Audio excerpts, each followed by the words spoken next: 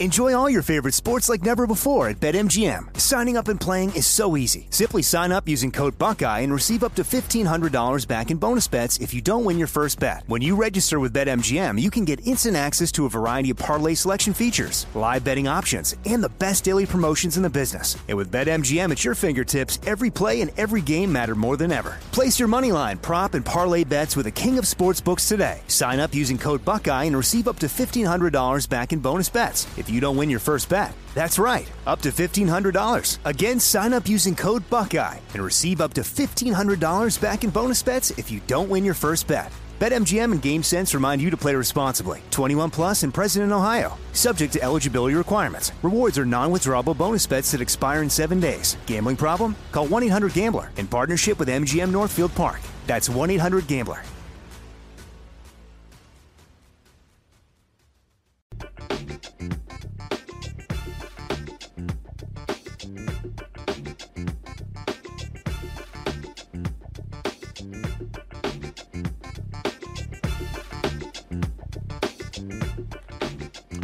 Folks, today is January 11th, 2022. Coming up on Roland Martin Unfiltered, streaming live on the Black Star Network, President Joe Biden finally gives his full-throated support to ending the filibuster in order to pass voting rights legislation. We will talk about his speech today in Georgia, along with Vice President Kamala Harris.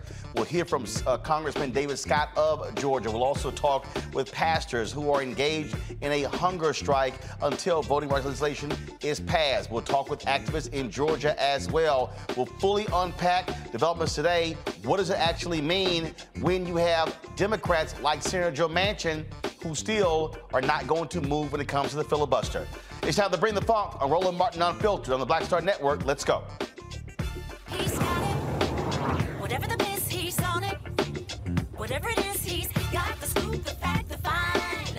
And when it breaks, he's right on time and it's rolling. Best believe he's knowing. Putting it down from sports to news to politics. With entertainment just for kicks, he's rolling. It's on Go Roll Roll, y'all. It's Roland Martin, rolling with Roland now. He's funk, he's fresh, he's real, the best, you know he's Roland Martin now.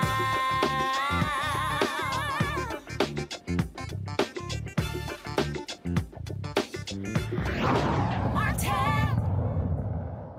President Joe Biden and Vice President Kamala Harris are flying back to Washington, D.C. after a day trip to the epicenter of the American civil rights, voting rights movement. Today, they paid respects to Martin Luther King Jr.'s and Coretta Scott King's crypt before speaking at the Atlanta University Center Consortium on the urgency to pass voting rights legislation and protect Americans' sacred right to vote. Again, there were a number of folks who were there attending the speech. Obviously, this has been an important issue. Senator Raphael Warnock, also several members of the Congressional Black Caucus were there along with the president. But joining us right now is Georgia Congressman David Scott. Congressman Scott, glad to have you on the show.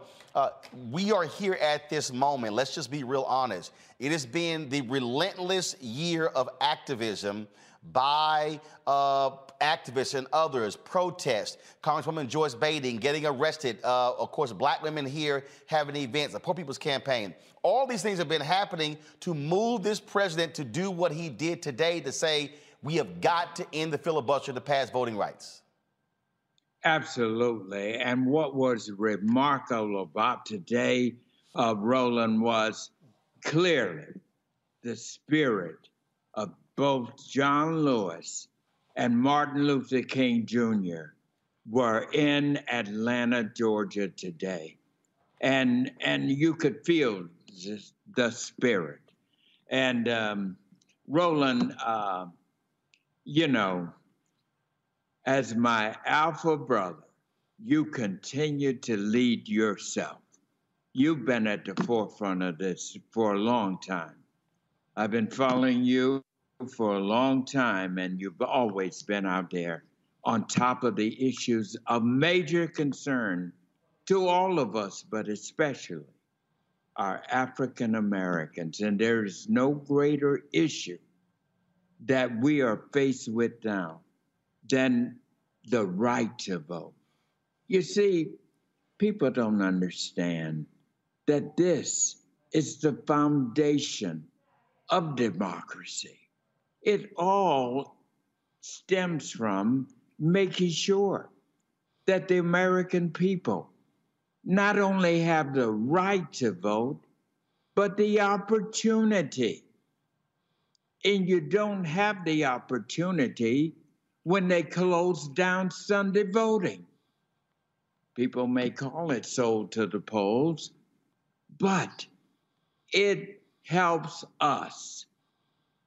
And we have a bill right now in the Georgia legislature to disavow that Sunday voting and all of these other things. So your timing is excellent, what we're doing up here in Washington, but we have got to keep preaching. We've got to keep talking. We've got to keep walking. And let me tell you this, I don't care what they say about Joe Biden, but he put the pedal to the metal in that speech. And the occasion, as I told people that wanted to criticize the president, I said, my God, do you all know that the eyes of the nation, the eyes of the world are on Georgia right now, all around the whole process of voting, which is the foundation of our democracy. We lose that, we're no longer democracy. So this is a threat to our freedoms, it's a threat to our democracy, and I am just pleased with the outpouring and the performance today, and the point of the president and the vice president coming to Atlanta, the home of Martin Luther King, in the very district, congressional district of John Lewis. And it was so special because, as you may know, I know you follow my career quite a bit, Roland, but you remember John Lewis, and I was with him when we started the Voter Education Project years ago. I was at Sutter College, and I went with John Lewis many places over this country. And I never will forget when we went to Waterproof, Louisiana. And it's so waterproof, it's right there by the Mississippi River in the mouth of the Gulf. But they named it Waterproof, Louisiana. And why that was in my mind was because it was when we were there. John Lewis had a tragedy in his family. And he said to me, David, I need you to speak for me. I got to go. And that was my baptism into voting rights, the civil rights in Waterproof, Louisiana. All those people were waiting for John Lewis. And I had to say, John Lewis isn't here. He had tragedy back home. But I'm here. And we feel collapsed. But anyway, Roland, it's good to be with you, and I just commend you on keeping up the case here, and delighted to be with you at this time. So, Congressman, what's next? I mean, obviously, he gives a speech today, and so he comes back to Washington, D.C.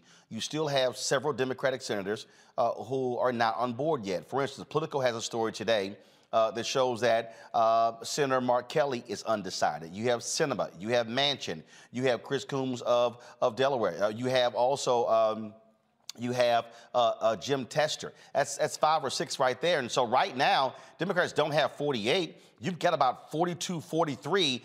Senator Mark Warner has finally come aboard. Senator Dianne Feinstein. And so how do you get the other 7 Democratic senators to go along with this? Senator Chuck Schumer says there's going to be a vote on Monday. Does the CBC have plans to go across the hall to meet with those senators to implore them to step up and support this call? I think we all will be doing that. Us members of Congress have our own individual relationships with members. I've been here for now 20 years. I've worked with members on a lot of things. And what I do on issues like this is to go and sit down, find out what the problem is. We got to protect against reduced absentee ballots, trying to make sure that we have absentee ballots. We got the filibuster rule. That might not be exactly the best way to go, but there are other ways. We got to sit down with these senators. We've got to provide the foot soldiers, so to speak, and go over to them. I'm a sponsor of this act. I believe in it. And we had a while back a number of Republicans. And I said to them, do you all know what the heart and soul was down in Georgia? They removed they removed the pre-clearance. That's the heart and soul of the bill. How can you go against that when I can tell you some of the same things that were going on in the South when John and I were traveling throughout the South with the Voter Education Project are still going on? They ought to be able to understand their movements, like getting rid of Sunday voting to the polls, sold to the polls. People would frame it that, but who gave that name? We did. And it was a powerful weapon. Why? That in and of itself points out the evilness of this, wanting to do away with Sunday voting because of sold to the polls. This is wrong. So to get to your question, I don't have any bright answers to this except to keep plowing ahead, to keep moving ahead, get as much as we can get. If we can get protections against reduced absentee balloting, ending Sunday voting, reducing early voting, eliminating ballot voting, maybe we can do that in a way that does not, that can pull those or have support of the filibuster, and maybe there's a carve out. There are things that can be done, but I assure you that I'm at the forefront of talking with my senators who I work with, who I've worked with on a variety of issues, many of which they've come to ask me for. And I did that when we had Republicans with us at the very beginning. And I got to find out what has changed here. Right. And so I want your listeners and the people of America to know, hold on, because God is standing by. God has been standing by Black people for a long time, brought us out of slavery, got us to civil rights, got us to voting rights, got us rights that they want to take away. And we've got to stand firm and say, hell no, you're not going to take away our right and opportunities to vote. And then the other thing is, that there are an awful lot of white people who feel this way. Well, and which is why we also need them to raise their voices, because these voting laws don't just impact African Americans, they impact everybody. Congressman David Scott, we appreciate it. We will definitely going to have you back, because we're going to keep pressing this issue until President Biden signs this bill. Keep on it. I appreciate it. Spirit, first of all, servants of all what? We should transcend all. Transcend all. I appreciate it. Thanks a lot. Take care. All right. I want to go to Congresswoman Nikema Williams. She was there in Atlanta today with President Joe Biden and Vice President Kamala Harris. She's about to fly back to D.C. with Vice President Kamala Harris on Air Force Two. Congresswoman Williams, it was the pressure, as I said to Congressman Scott, it was the pressure over the last year constantly applied to President Biden to come out to support into the filibuster for the purpose of voting. Hey, Roland, I am glad that you and Congressman Scott are having this conversation because he's exactly right. Activism matters, your advocacy matters, and what we have heard from the advocates on the ground, we saw that reflected on the stage today loud and clear to the entire country that President Biden is putting the full weight of the White House behind a change in the filibuster because we know that we're not going to get 10 Republicans that are going to stand on the side of what's fair, just, and right and stand up for democracy. This is not the Republican Party that voted to reauthorize the Voting Rights Act under both President Bush's and President Reagan. This is a Donald Trump's party. And so what we heard today is that when things change, we have to change. And it's time for that filibuster rule to change so that we can stop standing on the side waiting for someone else to give us our rights. And we have the full support of the White House.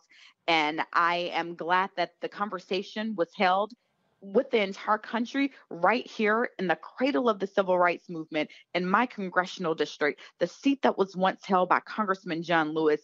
We had civil rights organizations in the audience. I was standing next to Ambassador Andrew Young, who also represented the same congressional district. And that was a powerful speech and powerful words that I heard coming from the President of the United States today, standing on the side of the advocates who've been demanding a change in the filibuster for over almost a year now.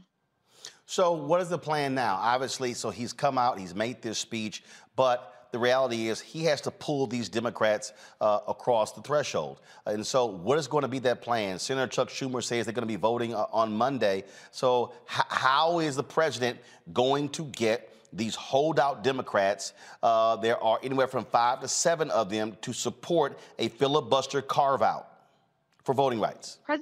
President Biden and President Harris served in the United States Senate. President Biden has strong relationships there, and he's going to have to lean on those relationships. We have been doing this with legislation all of the entire 117th Congress. And so he's going to have to lean in these next few days to get this done. There's going to be a vote on the 17th. And we know that we're not going to get 10 Republicans to stand with us on this. And so that means that we're going to move forward with the change of the filibuster. And that will only take a simple majority to do. That's 50 votes with Vice President Harris breaking the tie. President Biden has given us his commitment, his word as a Biden. And that carries a lot of weight with me because when he has told us that before, he has leaned in and gotten things done. All right. Congresswoman Nikema Williams, we certainly appreciate it. Thanks a lot. Please tell Vice President Kamala Harris I said what's up. Look forward to having her on the show soon. I sure will. All right, then. Thanks, Roland. Thank you so very much.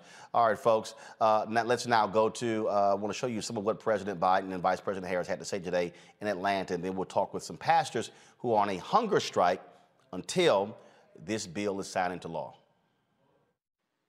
In our lives, in the lives of our nation, life of our nation, there are moments so stark that they divide all that came before and everything that followed. They stop time. They rip away the trivial from the essential. And they force us to confront hard truths about ourselves, about our institutions, and about our democracy. In the words of Scripture, they remind us to hate evil, love good, and establish justice in the gate. Last week, President Harris and I stood in the United States Capitol to observe one of those before and after moments in American history. January 6th insurrection on the citadel of our democracy. Today, we come to Atlanta, the cradle of civil rights, to make clear what must come after that dreadful day when a dagger was literally held at the throat of American democracy. We stand on the grounds that connect Clark Atlanta University, Morehouse College, near Spelman College, the home of generations of advocates, activists, educators, and preachers, young people just like the students here who have done so much to build a better America. We visited the sacred Ebenezer Baptist Church and paused to pray at the crypt of Dr. and Mrs. King and spent time with their family. And here in the district, as was pointed out, represented and reflected the life of beloved friend John Lewis. In their lifetimes, time stopped when a bomb blew up the 16th Street Baptist Church in Birmingham and murdered 4 little girls. They stopped when John and many others seeking justice were beaten and bloodied while crossing the bridge at Selma, named after the Grand Dragon of the Ku Klux Klan. They stopped. Time stopped. They forced the country to confront the hard truths and to act to keep the promise of America alive. All right, folks, so we're going to deconstruct this whole speech of President Biden, and we're also going to play some of what Vice President Kamala Harris had to say. And so I want to go now to Reverend Stephen A. Green, the pastor of St. Luke AME Church, who joins us from Harlem, Reverend Ritney Castanem, the pastor of Mount Pisgah AME Church, who joins us from Jersey City, New Jersey. Of course, I also have my panel here with me as well. Mustafa Santiago Ali, PhD, former senior advisor for environmental justice at the EPA. Xavier Pope, host of Suit Up News, owner of the Pope law firm. Demario Solomon Simmons, civil rights attorney and founder of Justice for Greenswood. To the pastors, you are involved in this hunger strike. Joe Madison, Sirius XM radio show host, started his 66 days ago, and so you're joining this as well. You heard both speeches today? Your reaction to what you heard, how does that impact your hunger strike? Sure. Thank you, Roland, for having us. I am one of 25 faith leaders with Reverend Castine who are on this hunger strike, and we started a week ago on January the 6th, the date of the violent insurrection that overtook the Capitol. And today is a reckoning moment for the nation as we recognize that we have been waiting for the president to do his job, to speak up and to stand firm on his commitment to end the filibuster and to have Black people's back. And so now is our time. We're glad to hear the rhetoric from the president, but now it's time for it to be followed up with action, for him to call the senators into the Oval Office and commit them to voting for the John Lewis Voting Rights Act and the Freedom to Vote Act. So although we are inspired, we are not persuaded or dissuaded from our mobilization, and we will continue to hold the line to ensure that the Senate will vote on the For the People Act and the Freedom to Vote Act and the John Lewis Voting Rights Act by Monday, January 17th, the Martin Luther King Jr. Day. Pastor?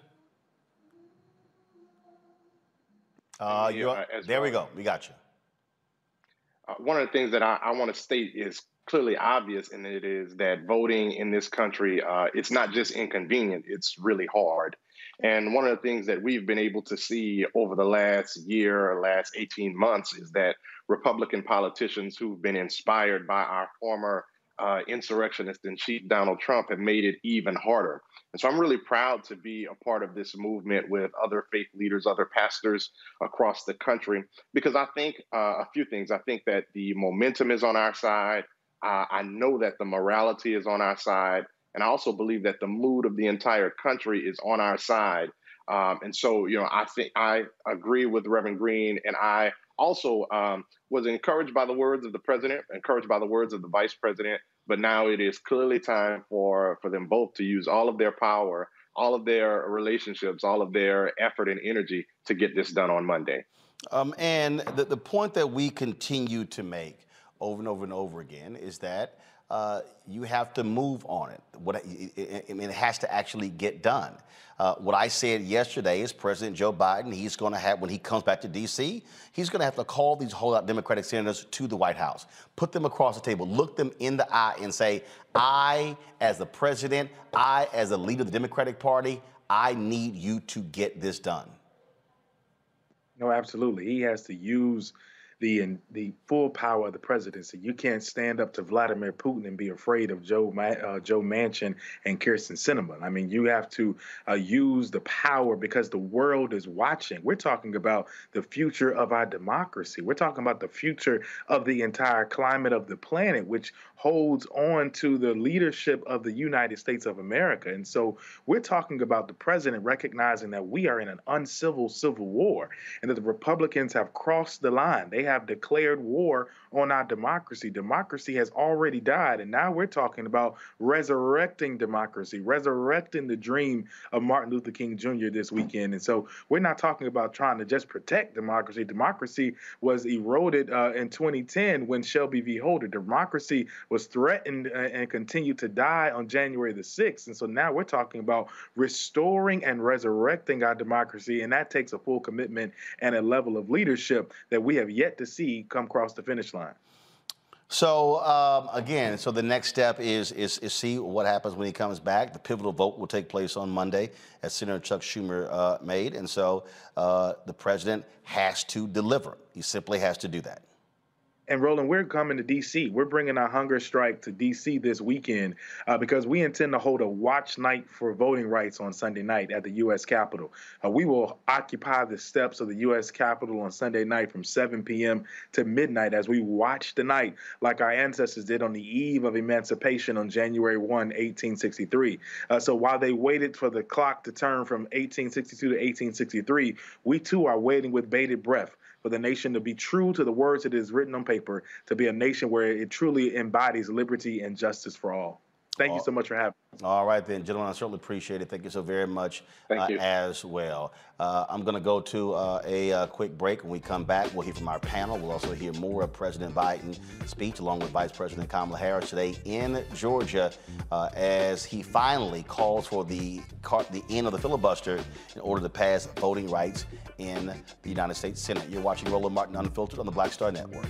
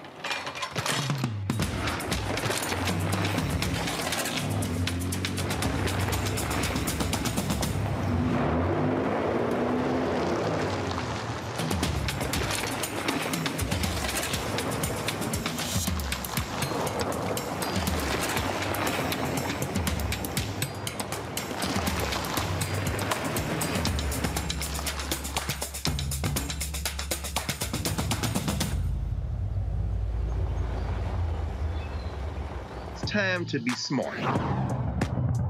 Roland Martin's doing this every day. Oh, no punches! Thank you, Roland Martin, for always giving voice to the issues. Look for Roland Martin in the whirlwind, to quote Marcus Garvey again. The video looks phenomenal, so I'm really excited to see it on my big screen. Support this man, Black Media. He makes sure that our stories are told. See, this difference between Black Star Network and Black-owned media and something like CNN. I got to defer to the brilliance of Dr. Carr and to the brilliance of the Black Star Network. I am rolling with Roland all the way. Honored to be on a show that you own. A black man owns the show. Folks, Black Star Network is here. I'm real revolutionary right now.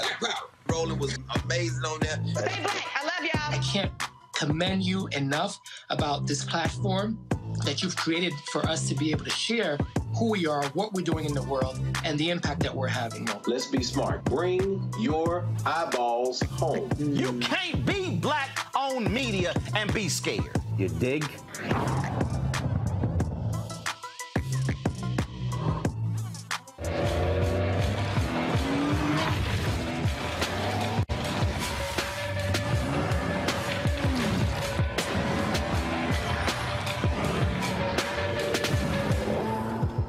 What's up, y'all? I'm Will Packer. Hello, I'm Bishop T.D. What up, Lana Well, and you are watching Roland Martin Unfiltered.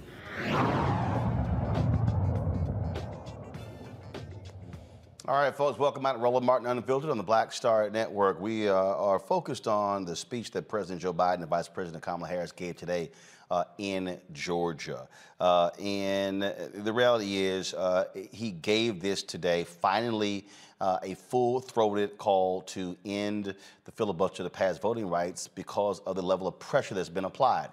Because Republicans have already passed 34 different laws in various states as a result of this. And just so you understand what we're talking about here, Ari Berman tweeted this just today. Give me a second.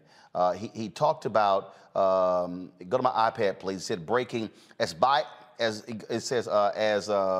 if I can go ahead and get this going. Give me 1 second, y'all. You should see it now pop up. There we go. As Biden speaks, North Carolina State Court upholds extreme gerrymandered maps, including U.S. House map giving GOP 71 to 78% of the seats in state Trump won with 49.9% of the vote. This is exactly the kind of partisan and racial gerrymandering Freedom to Vote Act would block. What we're dealing with here, and I need to walk people through this to understand what we're talking about, okay, is that what Republicans are doing all across this country, they are passing various laws, not just to restrict voting, but the cutting of drop boxes. In Georgia, they are cutting from 111 to less than 30 drop boxes. Oh my goodness, they're not secure. What they also did in Georgia, what they did was they actually passed the law that said that, oh, we got to protect the boxes, which means that the drop boxes are only open when the polls are open. That's the point of the drop boxes. So if you can't go in and vote during the day, you drop your ballot off. What they also did, folks, was they also passed the law that where they said that if we lived in Georgia and my dad wants to vote by mail-in ballot, and he says, hey, son, drop my ballot off. I can't. He has to physically drop his ballot off or it's against the law. And there are so many other things that are in the Freedom to Vote Act. Let me know when y'all have Biden speaking about any of the filibuster. This is what people have to understand. So this is what he said today in Georgia.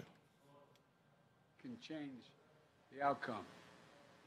Sadly, the United States Senate, designed to be the world's greatest deliberative body, has been rendered a shell of its former self. It gives me no satisfaction in saying that as an institutionalist, as a man who was honored to serve in the Senate.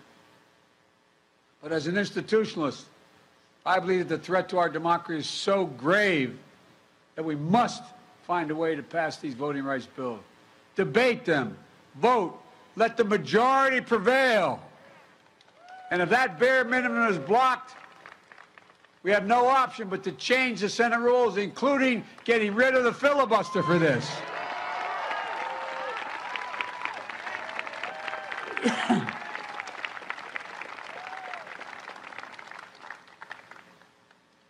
You know,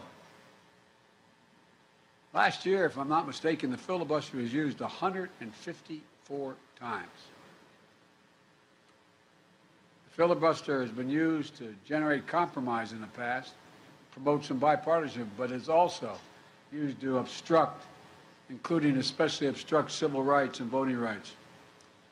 And when it was used, senators traditionally used to have to stand and speak at their desk for however long it took. And sometimes it took hours. And when they sat down, if no one immediately stood up, anyone could call for a vote or the debate ended. But that doesn't happen today. Senators no longer even have to speak one word. Filibuster is not used by Republicans to bring the Senate together, but to pull it further apart. Filibuster has been weaponized and abused. While the state legislative assaults on voting rights is simple, all you need in your House and Senate is a pure majority. In the United States Senate, it takes a supermajority, 60 votes, even to get a vote, instead of 50 to protect the right to vote. State legislators can pass anti-voting laws with simple majorities. If they can do that, then the United States Senate should be able to protect voting rights by a simple majority. Today, I'm making it clear, to protect our democracy, I support changing the Senate rules, whichever way they need to be changed to prevent a minority of senators from blocking action on voting rights. When it comes to protecting majority rule in America, the majority should rule in the United States Senate. I make this announcement with careful deliberation, recognizing the fundamental right to vote is a right from which all other rights flow.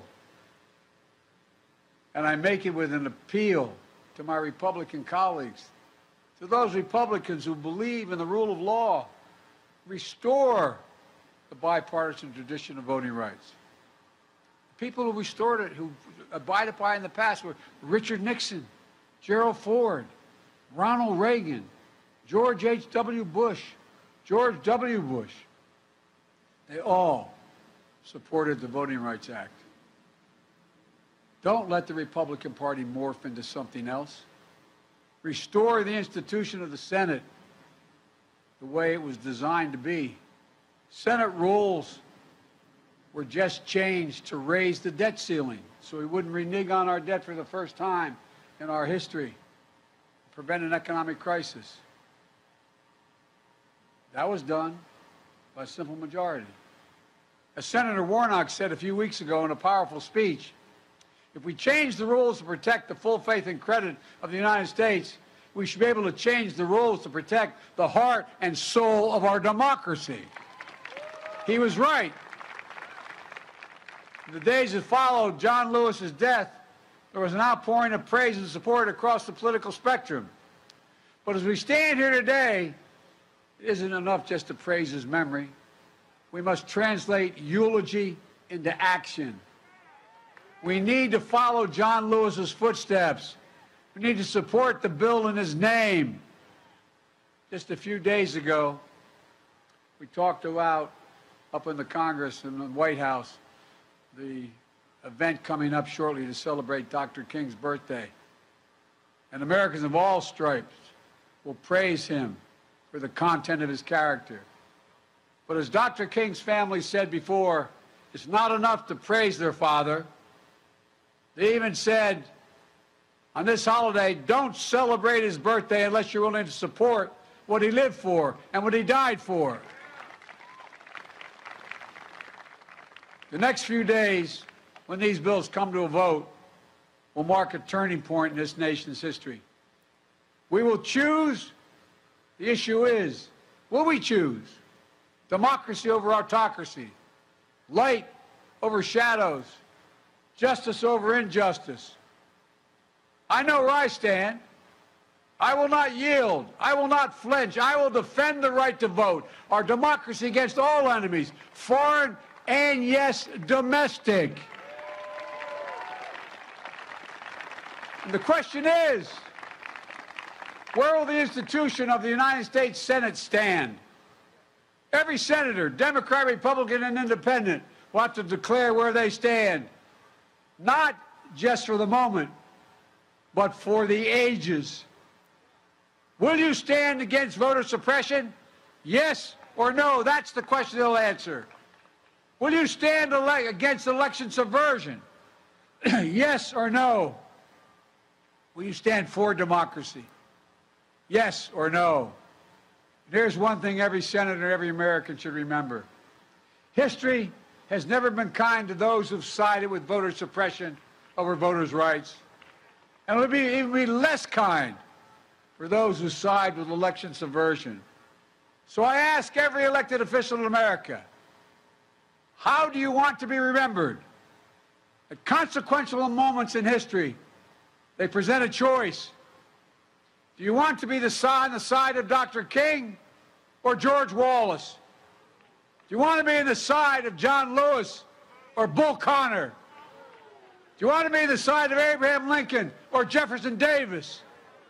This is the moment to decide, to defend our elections, to defend our democracy. And if you do that, you will not be alone. That's because the struggle to protect voting rights has never been born by one group alone. We saw freedom riders of every race, leaders of every faith marching arm in arm, and yes, Democrats and Republicans in Congress of the United States and in the presidency. I did not live the struggles of Douglas, Tubman, King, Lewis, Goodman, Cheney, Swerner, countless others, known and unknown. I did not walk in the shoes of generations of students who walked these grounds, but I walked other grounds because I'm so damn old I was there as well.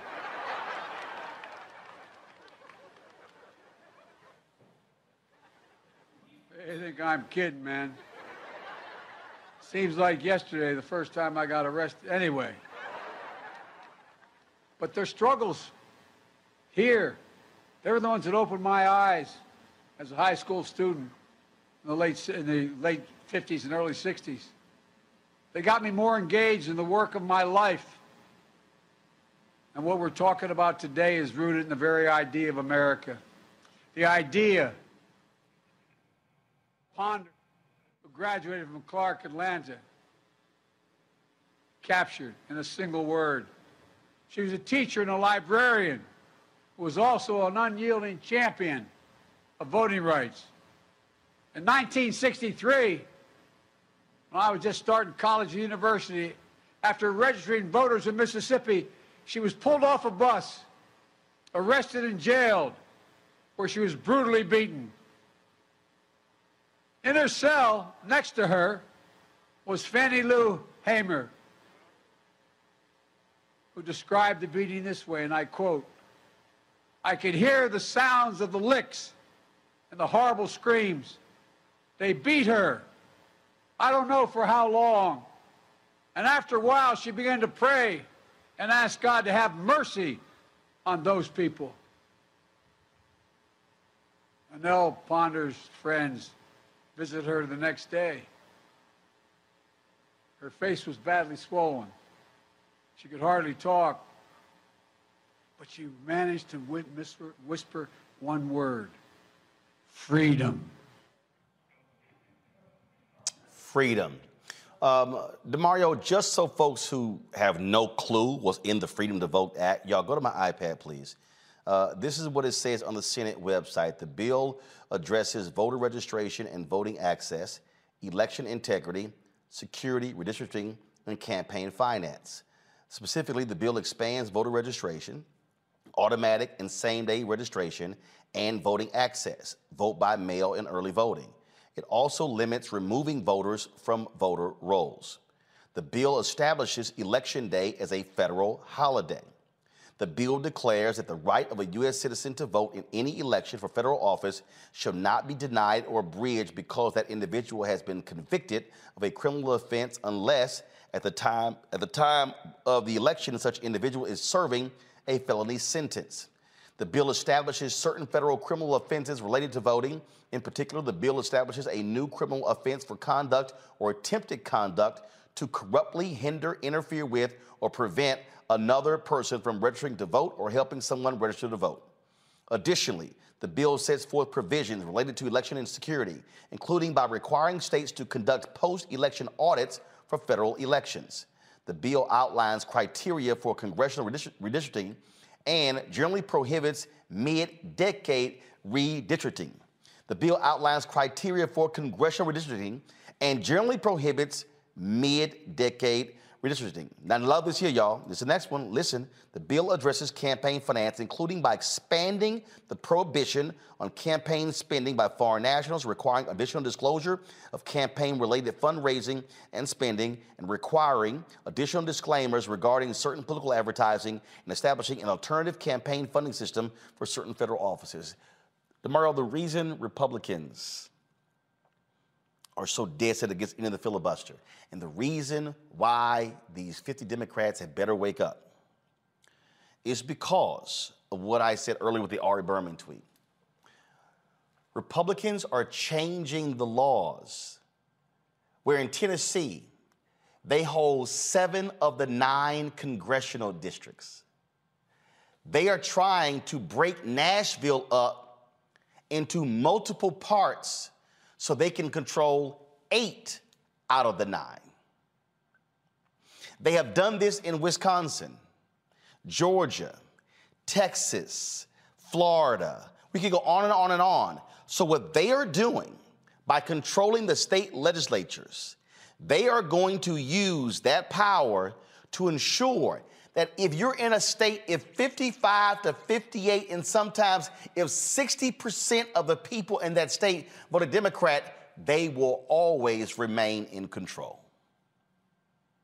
Yeah, absolutely, Roland. This is a very important show, and just appreciate you educating our community. You know, I would just say that was a pretty strong speech by President Biden. You know, each week I've been calling on this type of a speech. I've been saying the Democrats need to be stronger. And I've also said many times that it was not just Manchin and Sinema. It was other Democrats. And now that's coming to the forefront, and everybody's cards have been put on the table, and I'm appreciative of that. Look, Roland, as you've outlined so well, this is a crucial scenario for our people. If this does not happen, the Republicans, who we know are against Black people, they're against truth, they're against justice, they're against equity, they will submit themselves as the ruling party for generations to come. They will get a majority in the House, and it will be almost impossible for it to be broken based upon how they gerrymandered everything.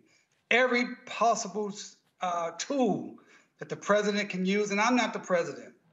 I don't know what the tools are. I'm not the vice president. I don't know what the tools are.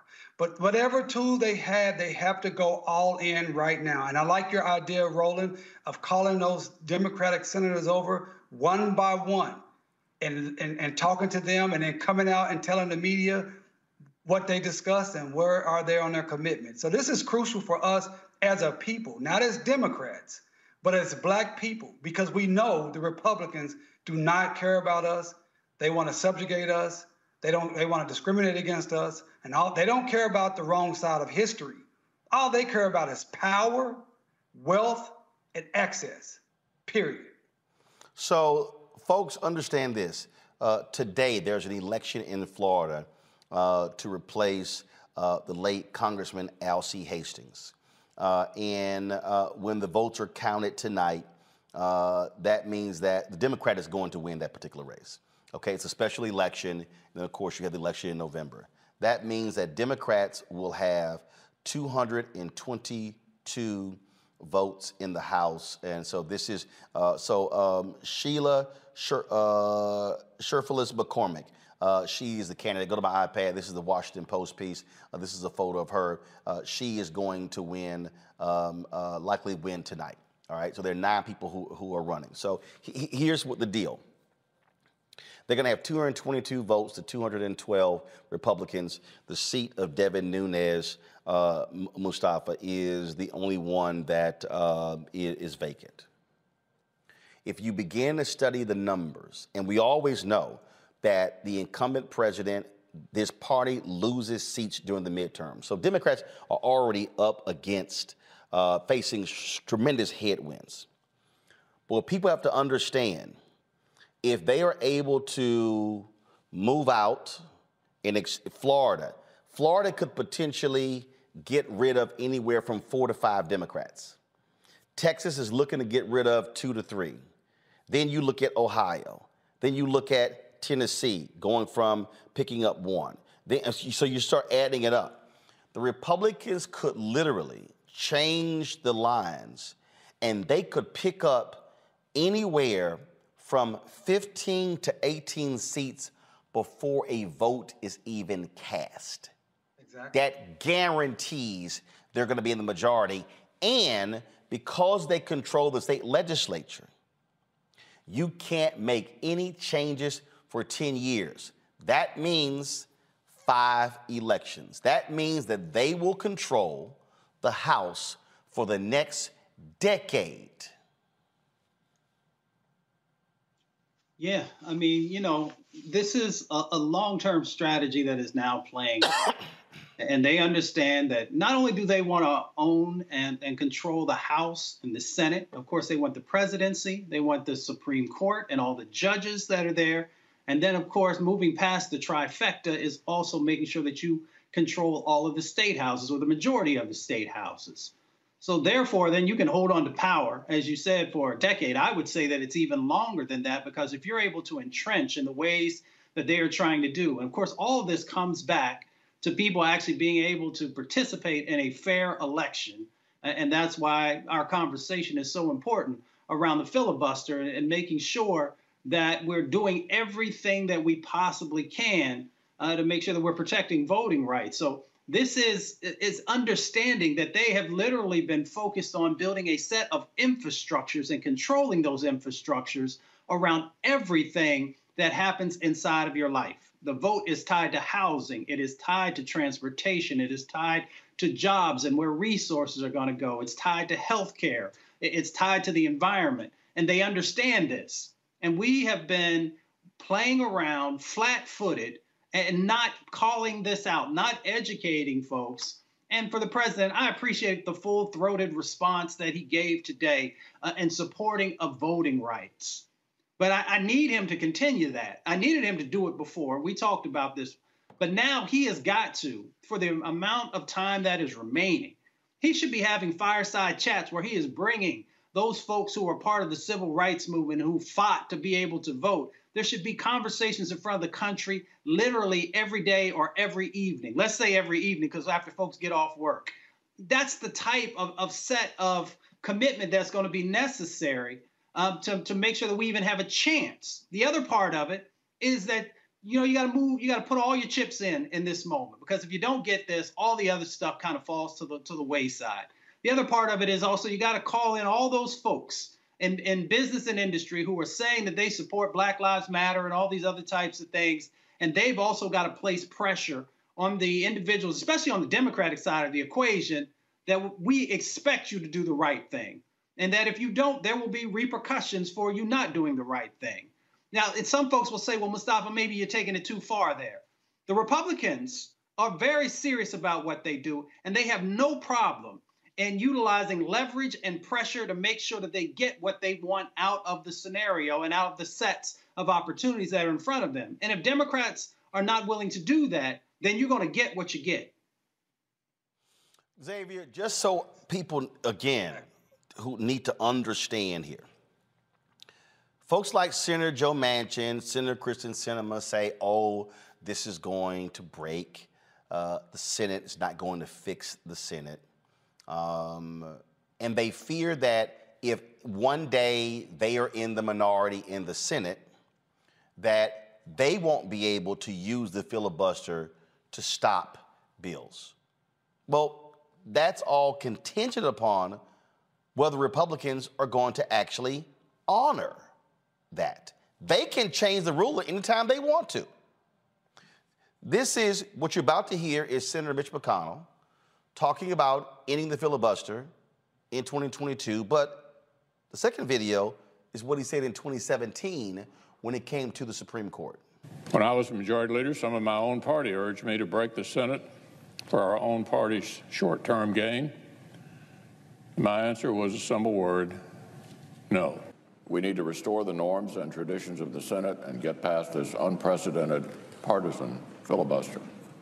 Therefore, I raised a point of order that the vote on cloture under the precedent set on November 21st, 2013 is a majority vote on all nominations.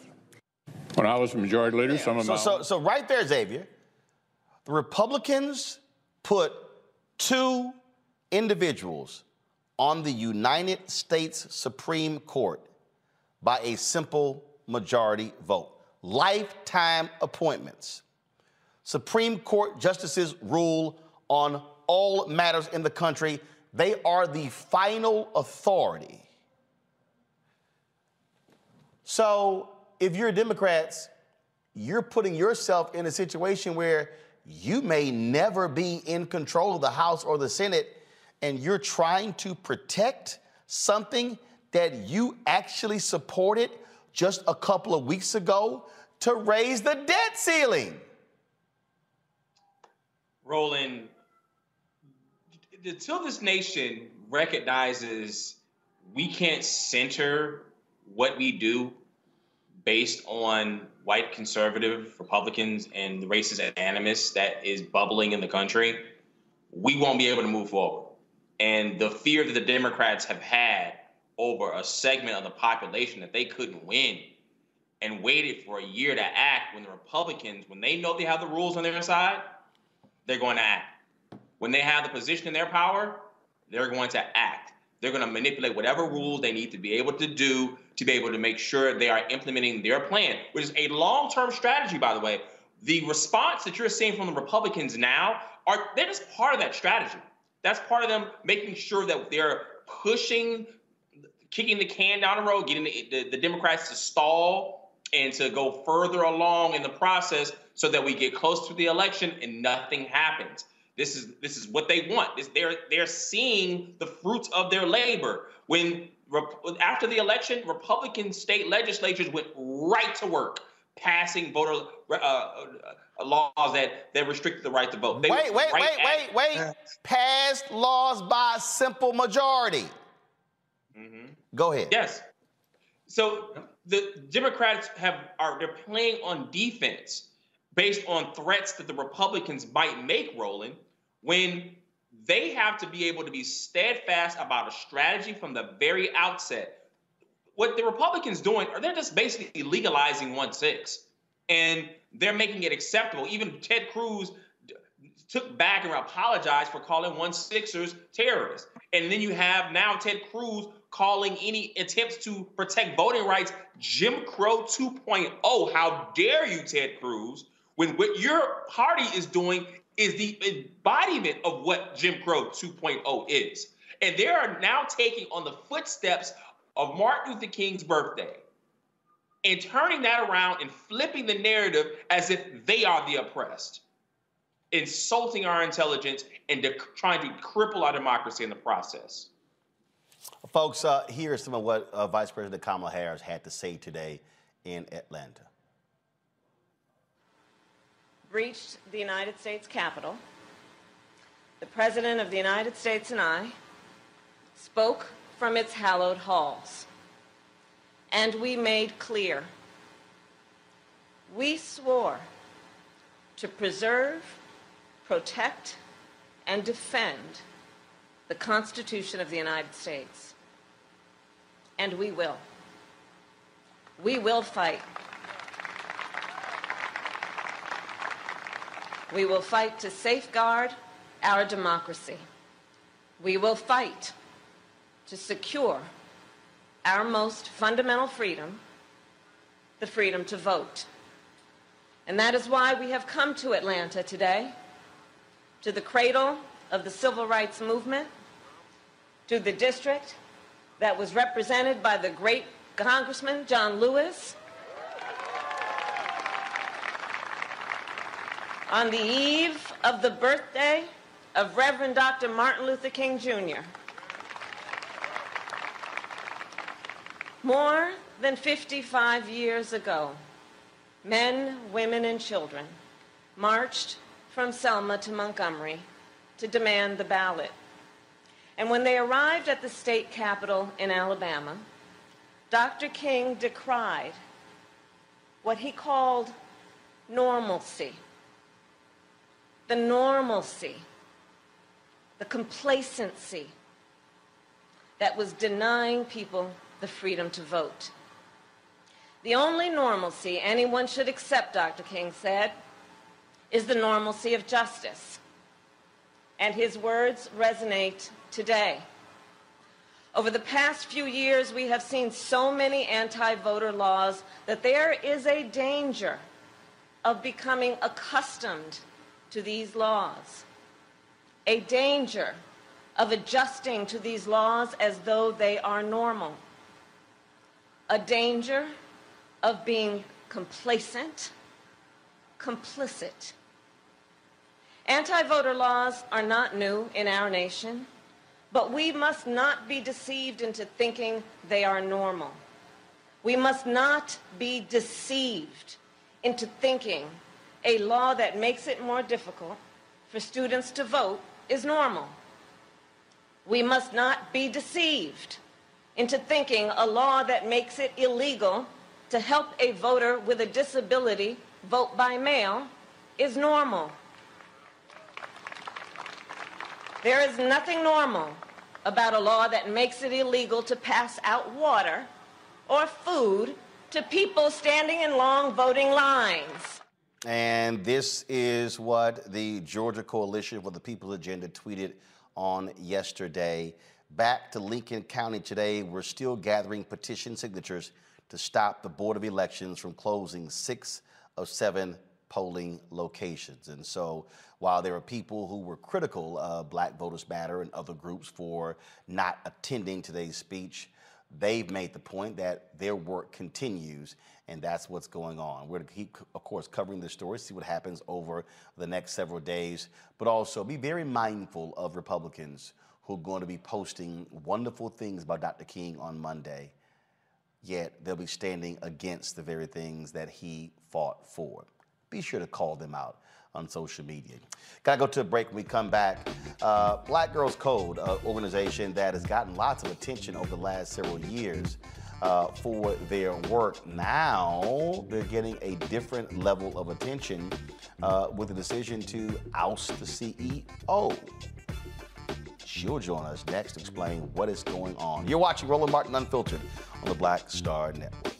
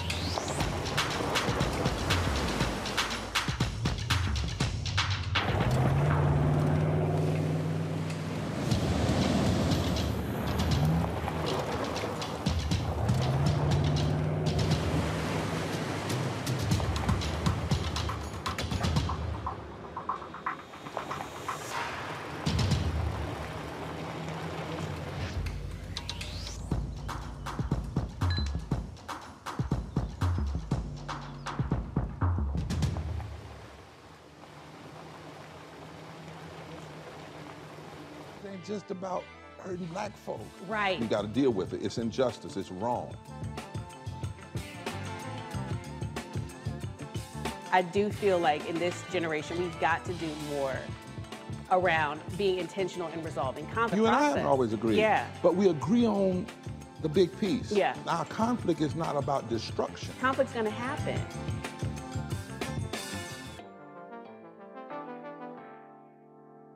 How y'all doing? It's your favorite funny girl, Amanda Seales. Hi, I'm Anthony Brown from Anthony Brown and Group Therapy. What up, Lana Well, and you are watching Roland Martin Unfiltered.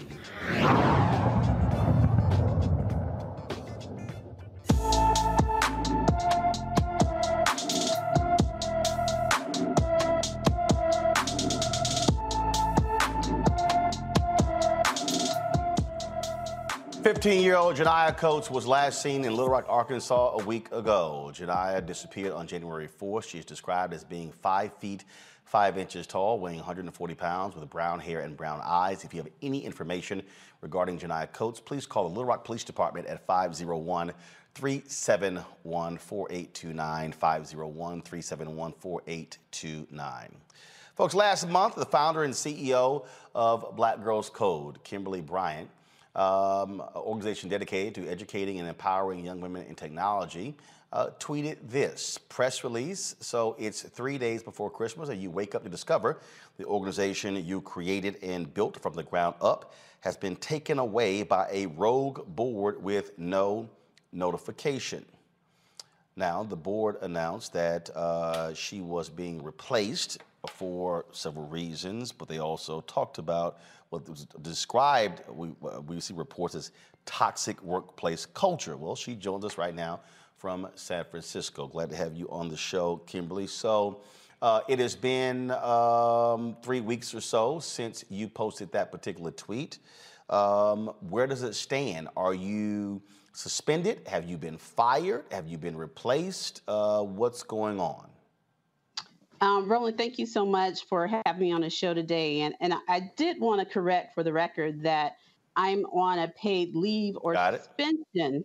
I haven't been ousted. I'm still I'll always be the founder, but I'm still the CEO of Black Girls Code, although there is an interim executive director who is running the organizational work in my absence, pending this investigation that, to my knowledge, has yet to be started. So how did we get to this point? What happened? Roland, that's a great question. I would say that, we got to this point in a few ways. You've been a longtime supporter of BGC and the work that we do. We've been teaching girls of color from underrepresented communities about computer science and technology for the past 10 years. So since 2011 and to this very day.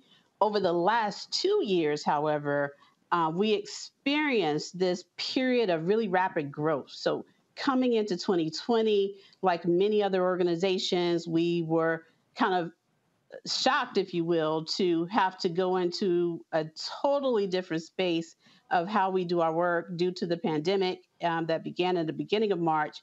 We went through this transformation, if you will, where we took all of the classes and workshops we used to do in person. We pivoted to a virtual model. And as a result, we had our best year in over 10 years. We reached over 10,000 students. We reached girls and individuals, boys and girls, women and men from all over the world. But we also experienced this period of hypergrowth. So what I mean by that is we came into 2020 with an organization of about maybe 7 or 8 individuals, ended with a little bit over 20 individuals at the end of 2020, as well as coming into 2020 with gross revenues or net revenues, if you will, of a little under $2 million to ending 2020 with net revenue of about $40 million, slightly under $40 million. So the organization was really in this period of both rapid growth from all this revenue and support that we, as so many other social justice organizations, received in the wake of George Floyd's killing. And we also grew our work and started to experience a bit of turmoil, if you will, in a culture that's trying to adjust from being a really small grassroots organization to a very large, heavily resourced one.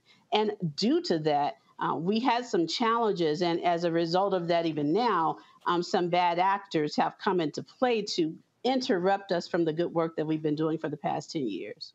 TechCrunch posted this on December 27th, that the Black Girls Code Board of Directors said they formed a special committee to review and evaluate complaints made by current and former employees about Bryant's conduct. The board formed a special committee to review the complaints and placed you on administrative leave. There's a comment here from Heather Hiles, who's the interim board chair, where it says that that the board has a fiduciary responsibility to protect the organization and the well-being of its staff. I can confirm that the recent activities are a result of following through in that responsibility. Were there any complaints from folks that were brought to you, that were brought to HR, anything that came to you before this action was taken? One of the things that I have said before, which, this all started to unfold on December 21st, and to this date, I have not been told by any member of the board, from any board president or any board member, what exactly it is that this investigation is focusing on. Like, I have not been asked, I have not been told, I have not given a statement to the board, nor have they told me why there is a need for an investigation of me. So you've been on leave for 3 weeks and have no idea why? No idea why. As I mentioned, we experienced this period of hyper growth, as well as we had some employee turmoils and issues in the middle of the year that we as an organization started to address. So we hired an external culture strategist, Carla Monterosa from Brava Partners. We hired her to do employee cultural pulse survey to understand what's some of the things that were happening in this very multi-generational diverse workforce that we were building. We hired another organization, a consultant, Agility Consultants, to come in and do a salary and compensation study for our team so that we could raise our equity level because, as I said, we grew and we wanted to be able to compensate our team accordingly to the growth that we experienced. So we just finished that compensation study with really a clear pathway of what our compensation policy will be now into the future at the end of December. We brought in an executive coach to work with myself as well as the new members of senior leadership and our executive team. So we have been doing the work to address these issues as we grew this high growth organization with very little support from anyone else, internally on our board of directors. So to be hit with this at the end of, this period of both growth and where we were really doing the work as a leadership team to make sure that we built equity in our organization is the most, I want to say challenging, but it's really, really disappointing because when a person brings in a board, that statement is right. You bring in a board to actually help support the mission and the work. And it's unfortunate at times when organizations, especially Black organizations and Black-led organizations, don't receive that support internally to get through the growing pains. And that's really what I want to build in the future for other Black women founders and other women in leadership like myself, because there's still a gap, evidently, and I am the example of it here, of how we as women in leadership are sometimes not supported and certainly not given the grace to fail and get back up again and keep moving forward with our missions. So what's next? I mean, obviously, you said you haven't had, no one said anything to you. You have no idea. All right, what's next? Your guess in terms of what's next in terms of this situation is I'm still waiting. What I'm here to do is to support getting through a fair and unbiased investigation that gets to the facts. There could be many truths, but I believe, because I'm an engineer, there's one set of facts. And I would like to see this issue resolved as quickly as possible so both the organization and myself can focus on this work that we started back in 2011. You yourself have supported and so many others in our community, and because we need to do this work to support our girls. For me, this future is really about driving this conversation of when Black women lead.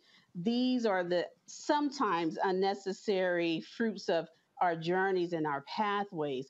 And I want to build more equity and advocacy in my work in the future and have an even greater impact than we have done with Black Girls Code to date by really focusing on how we support Black women in leadership roles, how we give them access to mental health support, because this ordeal for me as a mother who founded this organization for my daughter, who found out this unfortunate news on my mother's birthday, it has been traumatic. And I want this to not happen to other women like me in leadership roles. And so I want to build resources to support their mental health journeys. And also last, but most importantly, funnel their endeavors for the girls that have been a part of our program and other Black women, really give them the tangible resources so it doesn't take 10 years to get to the point that Black Girls Code did. And then you finally have the resources to actually do this work, and you get it, and it takes so much of a struggle to get there. So I really want to dedicate this next generation of the work that I'm going to do with my mission of focus on that type of work and advocacy for other Black women. I would encourage folks to follow this story. I have had a community of founders and supporters create a website for me on WeSupportKimberly.org. There's a letter of support there. I encourage people to sign it. I encourage people to continue to support organizations like Black Girls Code, but also to look at how do we uplift, help, and give voices and support to other women like me who have experienced some of these similar things. So go to WeSupportKimberly.org for that, or follow me on any of my social media. It's the number 6 in GEMS, and watch this space. All right. Kimberly, we appreciate it. Thank you so very much. Thank you, sir. Appreciate you, Roland. All right, folks. The first woman to be elected as the mayor of New Orleans has begun her second term. LaToya Cantrell was sworn in Monday as the city's 51st mayor. She thanked the citizens of New Orleans for giving her another chance to lead the Big Easy. I am grateful to be here with you on today, but I am deeply grateful to begin a second term as the city of New Orleans. You all have ensured that I have another 4 years, but we have another 4 years. Another 4 years to go. And you know what?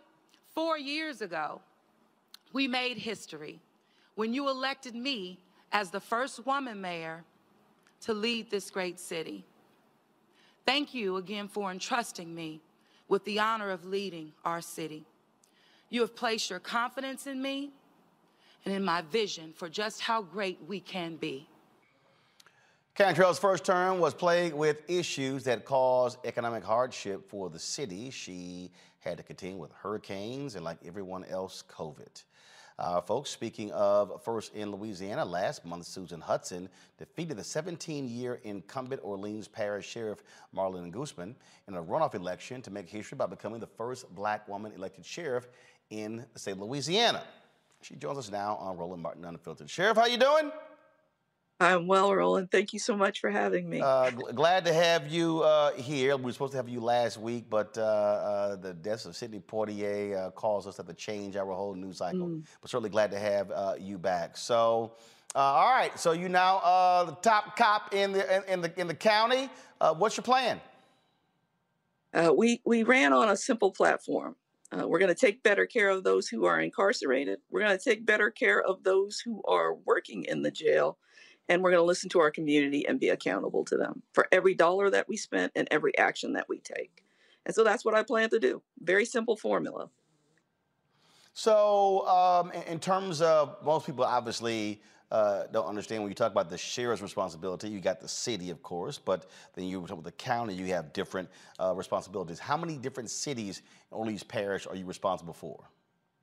Or how many, I'm sorry, the areas, I'm sorry. So how wide of an area?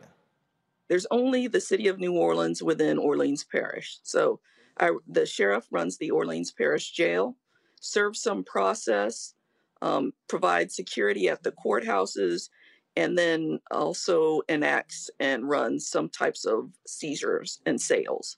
But the majority of the work is about running the Orleans Justice Center, which is the jail. So one of the things that we've heard a lot about, we hear people talking about mass incarceration. They talk about criminal justice reform. What role do you have to play in that? Well, you know, we ran on a platform of progressive reform where we know that jails primarily house people with mental health diagnoses and those with addictions. We know that. That's the same all around the country. So instead of putting them in jails, which are harmful areas, why don't we do something in our community, number one, to treat their diagnosis or their addiction, and then to help them get back into life and get back into society. And what I found out as I walked this campaign trail this year, so many of these people are our neighbors or people that we know. And so when that message resonated with so many families who are dealing with a loved one with a mental health diagnosis, like I have, or dealing with somebody with an addiction. So that is prevalent all over our city, all over our parish. And so that resonated with people. Let's help people and try to prevent crimes as opposed to making people worse by locking them up. Questions from my panel. I'll start with you, Xavier. Your question for the new sheriff for Orleans Parish. Congratulations for your new post. There were issues with your predecessor in terms of not allowing defense attorneys access to their clients in the midst of the Omicron surge.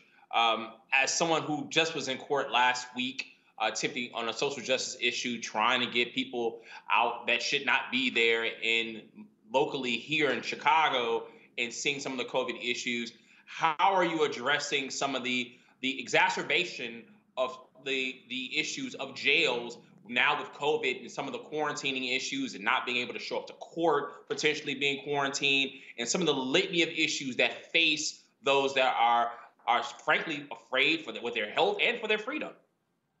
Yeah, well, first of all, thank you for the congratulations.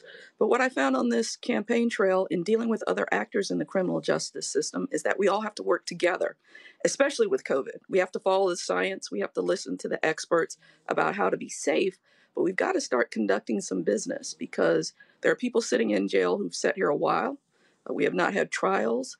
It's difficult for defense attorneys to get access to their clients. And we are a little short-staffed as well. So we all have to be more efficient in how we handle our business and transact our business and conduct trials. But we got to get the trials moving again.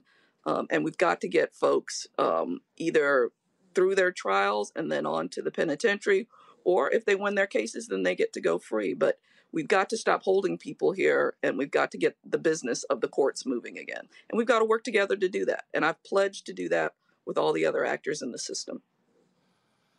Mustafa. Sheriff Hudson, congratulations. I actually lived in New Orleans for a little while. I'm curious, you mentioned the additional support that you're giving around mental health. And we know that building trust inside of communities has been something in relationship to law enforcement that there's a lot of work that needs to happen. I'm just curious, are there additional things that you plan on implementing to help to build that trust? Yeah, in our city, in the parish, which is a group that we want to do something different. So I was the independent police monitor monitoring the New Orleans Police Department before I left that job to run for sheriff. And one of the things we worked on is starting at how we feed people into the system. And that is with how the police respond to calls for service.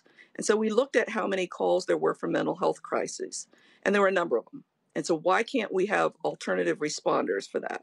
So we're not feeding people into the jail. And then let's have places for them to be treated when they need custodial care or when they need to be in a bed. And then let's have follow-up care. Let's not just drop them after that, like after they leave the jail or after they leave a hospital bed. We've got to have that continuity of care from start to finish. We know that we have to do that as a city, and we started working on a game plan for that. And so one of those things is also to make sure that we don't house people in the jail. And the sheriff that I beat, Marlon Gusman, wanted to build a mental health jail. I did not want to do that. And I think that is one of the main reasons that I did win. I said we need to take that funding and have diversion centers and treatment centers instead of building a jail so that we can treat our community, help people, keep them out of the jail, which again only harms them, and then allow people to have, good lives and return to living in this city, which is an amazing city to live in. All right, DeMario.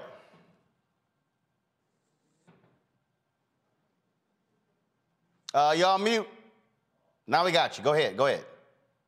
Sheriff, it's really good to talk to you. Congratulations. I feel like we met a couple of years ago during a National Bar Association conference down in New Orleans a couple of years ago. We had your office and I think the police chief come over and talk to some of the lawyers. So I'm really excited about your position. I do a lot of work here in Oklahoma against jails. I sue jails often, particularly the Oklahoma County Jail. Oklahoma City is one of the worst in the nation. So I was very inspired and happy to hear you talk about treating those inmates with more dignity, because as you know, these are pretrial detainees, meaning they have not, in most cases, been convicted of a crime.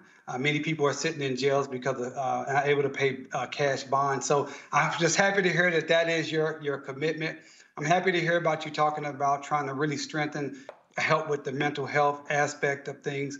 What I would like to know from you, and I know you've already thought about this, is how do you get to the entrenched culture of anti-reforms that are going to be down, not at your leadership level, but down within the rank and file? That's what we see so often in my civil rights work, is that many times people like you with the good heart want to be progressive, but they find it very difficult to get to the rank and file to really do what's necessary to turn that culture from the culture that you don't want it to be. Yeah. First of all, thank you again for the congratulations tomorrow. And please don't sue me at any point as I go forward. But I am a nice person. I am a Christian, a good person, but don't get it twisted. I'm not a pushover. I've had to monitor the police for 17 years. and stand toe to toe with them, criticize them, and make reforms. So I'm pretty tough. But what we know is that we have to recruit differently. We have to train, and we have to value employees doing something different. So it's not the warrior mentality anymore. We are caregivers in the jail, and we have to get them to understand that. But we have a low morale here because folks here that work in the jail were not paid well, not trained well, not treated well. They didn't have a fair promotion system, a fair way of making sure that they could, just be incentivized to do better. And so we're changing all that. So we hope that those changes that we're going to make that make it a more fair system for them, that train them better. People love to be trained and love to have tools to do their job. This is what I promised them. And so that's why so many of them voted for me.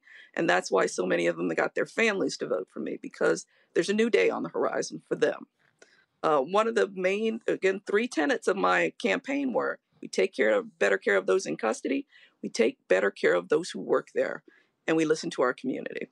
They heard that message. All right, then. Well, certainly good luck in your new endeavor. And I'm sure when we roll through New Orleans for Essence, our paths will cross. I got you. I look forward to Sheriff Hudson, thanks a lot. Thank you. Good night. All right, folks. Got to go to a break. When we come back, more Roland Martin Unfiltered right here on the Black Star Network.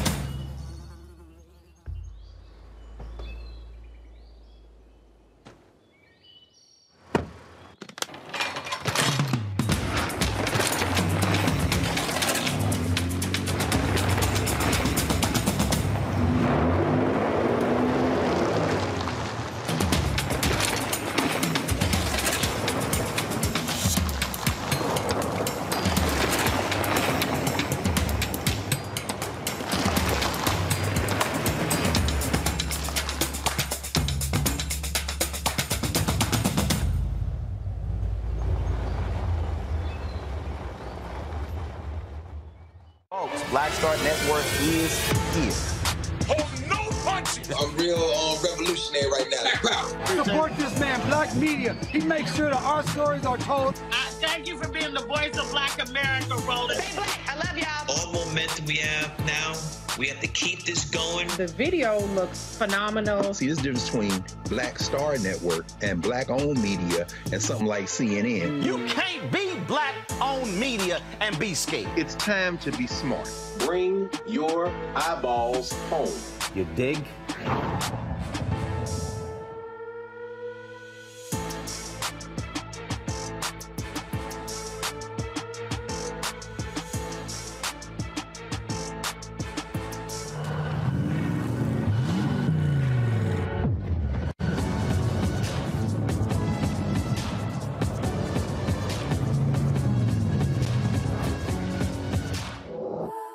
I'm Chrisette Michelle. Hi, I'm Chaley Rose, and you're watching Roland Martin Unfiltered.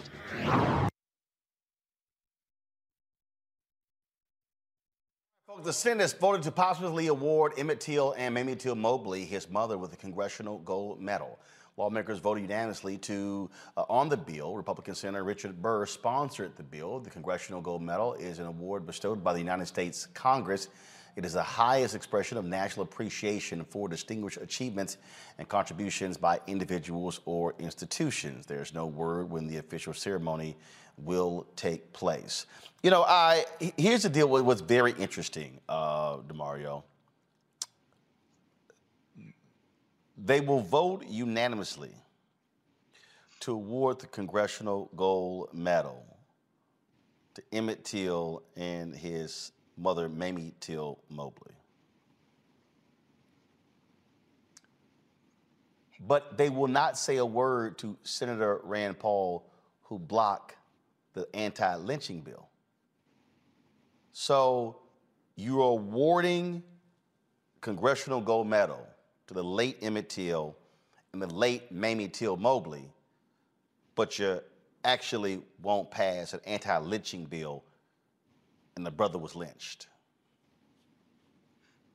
You know, Roland, this is just reminds me of what we were dealing with here in Tulsa during the centennial for the Tulsa Race Massacre, where they wanted to plant trees, they wanted to put benches out, they wanted to have graffiti art, but they didn't ever want to cut the check for reparations and to repair the harm for people like my client, Hughes Van Ellis, who turned 101 today. Shout out to Hughes Van Ellis, one of the 3 living survivors of the Tulsa Race Massacre.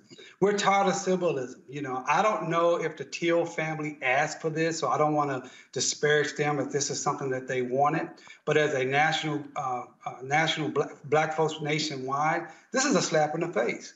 You vote for a symbol of a medal, but you won't vote for the Emmett Till Lynching Act. And the fact that we're even having to talk about trying to get a lynching act in 2022 is, I'm laughing because it's not funny. It's not a funny laugh. So this symbolism is something that I'm very fed up with. I don't appreciate it. And I think it's just another way to show that these people are not serious about our rights and our dignity. And just so people need to understand something here, Xavier, I just want y'all to see this headline. Senator Burr blocks another black female from 10-year judicial vacancy. That is the Court of Appeals there.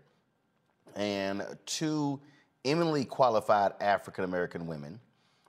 And Burr was one of the folks who blocked them. So you are, you know, so, and then here's what's so crazy. One of the black women he blocked was one that he recommended in 2009.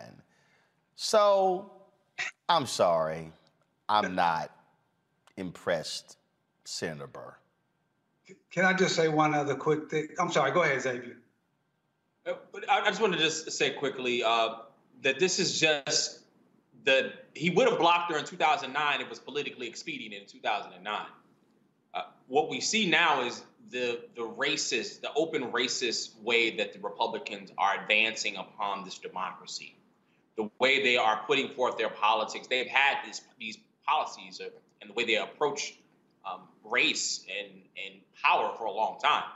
But now they have a seat open window, and they're looking at their populace and their base of supporters and saying, maybe convince a certain certain number of white people to look at it and say, oh, we have the numbers, we're the majority population, and eventually they can convince enough to go along and continue to push their agendas and keep them in power. So now it's politically expedient for him to turn around and go against a decision that he was for just only a few years ago. So that's what we're seeing rolling right now. And Mustafa, this is from PolitiFact, where Burr reveled in being responsible for the longest judicial vacancy in history, a seat on the federal district court serving Eastern North Carolina. So I'm not interested in Senator Burr and what he did here, because when it comes to the real, what's happening today, the non-symbolic things, he actually stands in the way of voting rights. He is supportive of the North Carolina efforts to racial gerrymandering. He has not said anything about what Republicans have done to block, to stop black folks from voting in that particular state. And by the way, he also was the one who during COVID got those private briefings and then went out and sold stock, him and his brother. That's the same Richard Burr. Senator Burr can't change his spots. He's not interested in changing his spots. You know, they will do the window dressing. Don't get me wrong. You know, a congressional gold medal for, Brother Emmett and his mother is incredibly important because it is a part of history and they need to be honored in that space. But when it comes to systemic change, Senator Burr is not interested in that. And that's what actually changes people's lives. That what actually helps people to have access. And they're not interested in that. So, you know, these types of acts are important, but we have to dig deeper and see how their sets of actions in the past and in the present either help our lives to be better or continue to hold us in bondage, in a sense. And again, I just want everybody to know there were 2 black women, Jennifer May Parker, as well as Patricia Timmons Goodson, a former North Carolina Supreme Court justice who Richard Burr blocked from being on the federal bench. So, yeah, dude. Roland, can I just jump in right quick? Yeah, go ahead. Because we have MLK holiday coming up. And this symbolism is something that sickens me each and every year. We have these parades around the country, and we have a very big one here in Tulsa, Oklahoma. And you allow all these corporations and organizations who are racist, discriminatory throughout the whole year. You allow them to come out, participate in these parades, have some type of float and matching uniforms, and do some type of dance step, and they can check the box and look good. They did some symbolism. We have to stop allowing these people who are against us to be able to get over on these symbolisms, lack of substance activities like this particular gold medal congressional award. Someone should have said, Richard Burr, you cannot, how can he be the one to sponsor that? That is offensive to me that Richard Burr is the one that sponsors something for Emmett Till when everything he does is to support the degradation that got Emmett Till killed in the first place. Bump a medal, give us reparations. Bump a parade and get in our parade, give us proper education, proper jobs, proper pay and equity, those type of things, or don't allow them to participate in your events. It's just like white politicians coming over to black churches during election season, standing up there telling some type of story. If they don't have a record and a history of doing truth, justice, and equity and what's right for our people, they should be shunned, and don't allow them to utilize you as a cover for their racist and anti-black behavior. Well, and that's why I believe what has to happen is we have to have what I call a racial index. And that is when folks want to buy tables at our events, when you have individuals who want to be on the board of the NAACP or the National Urban League, if they want to come and do things, okay, do you have black board members? Who are your black executives? What businesses are you doing supplier diversity with? Are you supporting black-owned media? Where you would lay it all out. Oh, you're not? Yeah, you can't come. And see, that's why when they had that, that's why when we were in Tulsa, when they had the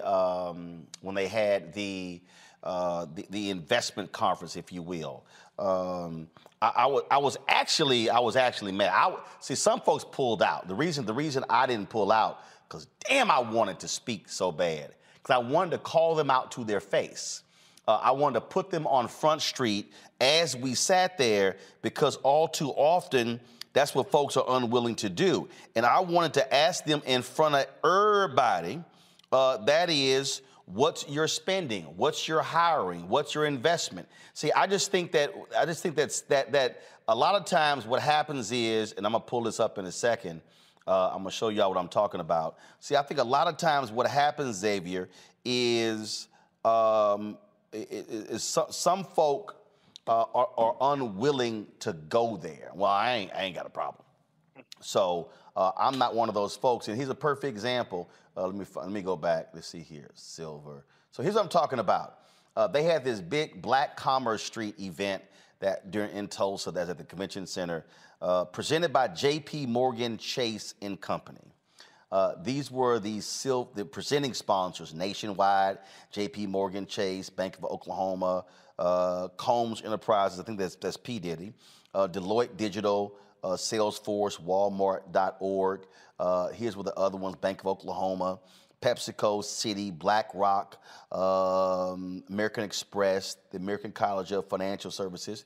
And so the only reason I could not speak on the panels because we had to be inside of the bubble where Biden was speaking, and there's no way I could have spoken, left there, and gotten back to the Cultural Center in time. But, I would have challenged them on the spot. No. Show me your numbers. Banks, what's your lending to African Americans? See, that's the piece. That's how gangster we have to be. And so I dare, if you're an MLK speaker, do the exact same thing at any events this weekend and next week. You can't take credit for progress of this country that you never partook in. And it seems as if we have too many corporations and too many politicians, particularly on the right, when they know that when Martin Luther King died, the significant number of people who didn't actually support him when he died. And they're looking to say history is done. Patted themselves on the back. Good job. There's no more progress that needs to be made so that they can choose quote unquote neutral policies to be able to advance upon our rights. And we can't, like my brother said, we can't let them get off the hook with that. And you having an index that they have to be held accountable for. And we need African Americans, when you are in a room with these corporations, when you can't go to these different places and kiss butts and be happy to be in the room, because you can be out of the room if they choose to. You have to make sure that there's equity in the room. You have to speak up and speak truth to power when you're in those rooms. That's right. And so I want folks, Mustafa, I want them prepared on this weekend, on Monday, when you see corporations and politicians putting out their statements with Dr. King. I want people to question every single one of them. What is your commitment to the things that King stood for? I told y'all Operation Breadbasket was one of the most important initiatives. And so use that as the model to ask them, answer these questions. Mustafa, go ahead.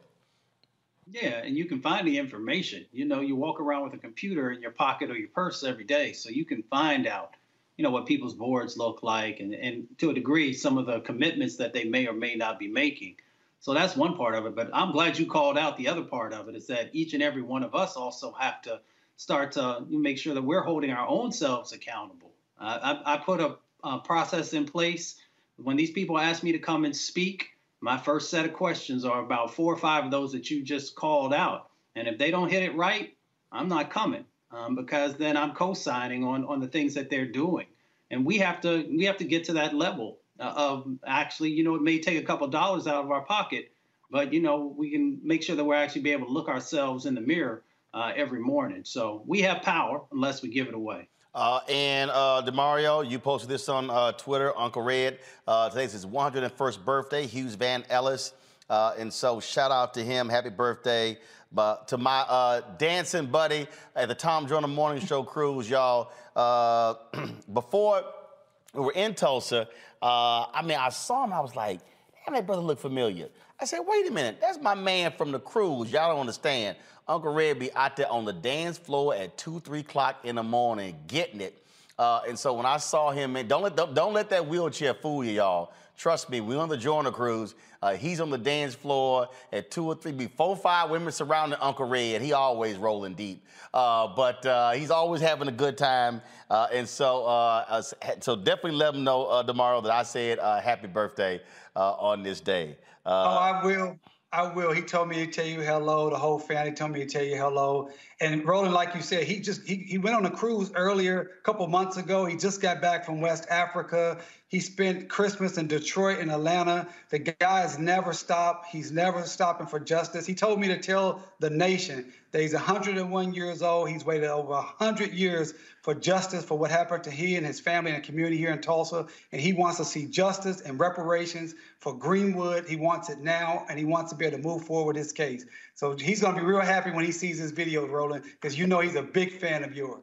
Indeed. As a matter of fact, I'm gonna find a video of him dancing on the cruise, and I'm gonna show it on the show tomorrow. So I'm gonna go through my archives and find that. Y'all, real quick before I go to a break and we go to our Black-owned business segment sponsored by Verizon. The name of the off-duty officer accused of killing an unarmed man in North Carolina has been released. The Cumberland County Sheriff's Office identified the deputy as Jeffrey Hash. Hash shot and killed 37-year-old Jason Walker after he alleged that Walker ran into traffic and jumped on the moving vehicle that the sheriff's deputy was driving. Hash is on paid administrative leave. On the second day of protest, Fayetteville City Council voted to ask the Department of Justice to become involved in the case. And so we're going to continue continue to follow that. See what happens next. All right, folks, got to go to a break. When we come back, we'll talk with the owner of a black virtual mall. That's right, in our Marketplace segment brought to you by Verizon. You're watching Roland Martin Unfiltered on the Black Star Network.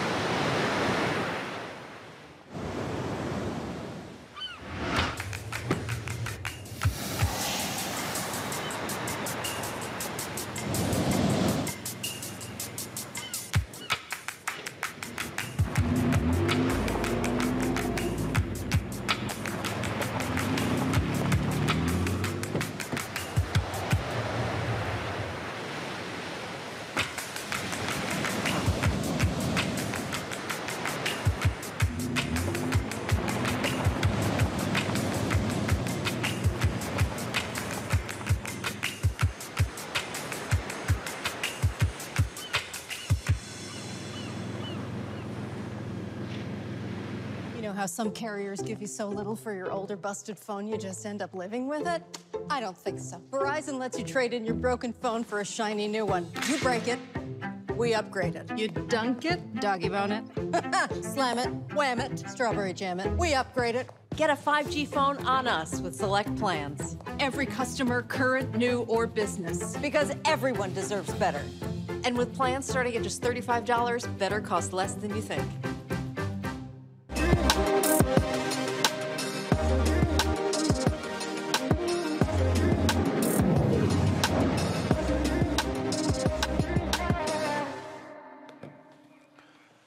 All right, folks, the pandemic shut down plenty of businesses, and black businesses were especially hit, with 40% of them closing business. So a futurist and serial entrepreneur took notice and created the concept of a black virtual mall. Joining us now is the founder of the Black Virtual Mall, Alquencia Selawayne from Brooklyn, New York.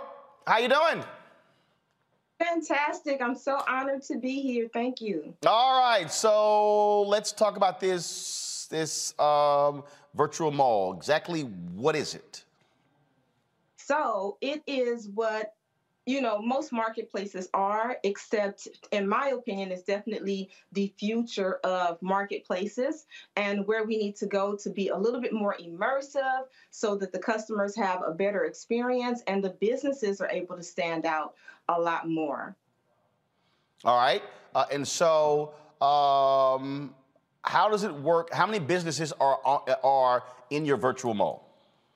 So as of now, we have 300 Black-owned businesses, and we have different levels of businesses, from kiosk, from your artisans and your newer businesses, to storefronts. We also have premium stores, food courts as well. So we're covering just about every spectrum of business. All right. Now, now how can people access the virtual mall? So it's really simple. You go right to the blackvirtualmall.com. It's best used from your experience. From your laptop, best experience from your laptop. And so that's it. It's very intuitive. As soon as you get there, you'll see the virtual environment. You just click the screen and the navigation is that simple. Everything is just very intuitive. Click. You'll see the signage everywhere. And then you're able to go and see the booths that we have with all of the branding from the different businesses. You can click onto the booths and actually access them that way. Or there's a navigation panel right there below. All right. So So y'all, I want y'all to come back to me and go to my iPad. So I see this right here, so I'm gonna tap that, and then it's gonna take me in. So I have, so obviously that's a video that explains what the mall is. And so let me go through here. So you see the top up here, folks. Let me increase it. You see browse each floor, shop by category, apply for a space, food court, movie theater, meet our merchants, lounge, lobby, information desk, all those things that you will see in a mall. Okay, all right, so let's go to the movie theater auditorium. Click here to enjoy free, entertaining, and educational content. So we click that, and all right, so So if you want to watch these things, so basically you're able to buy these items, buy something to watch. These are actually free items. So I offer some courses that I have. You can watch the course for free, but this one in particular, if you wanted to download the ebook for the course, you'd be able to buy that. But you can see the course completely for free. Got it. Okay, cool. So we hit play. So let's say we go back. All right, let's just do this here. You okay. Lobby, you can click. All right, so let's go to the food court. All right, let's see here. Say it again.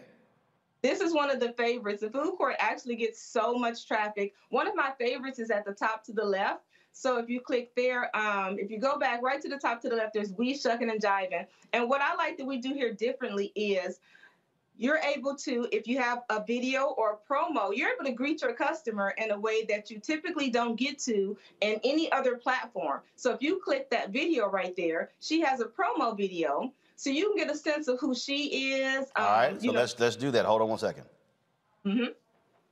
Audio, guys. I want some real good food to eat. I want shucking and jiving, shucking and jiving. I want shucking and jiving, shucking and jiving. I want shucking and jiving. Well, I know I got what you want. I know you like that jive shrimp. My son fish and them geechee grits. My granddaddy make you have a fit. Right on. I try to give you all of my best. I do it straight from the heart. Cook it straight from the soul. Straight from the soul. Straight from the soul.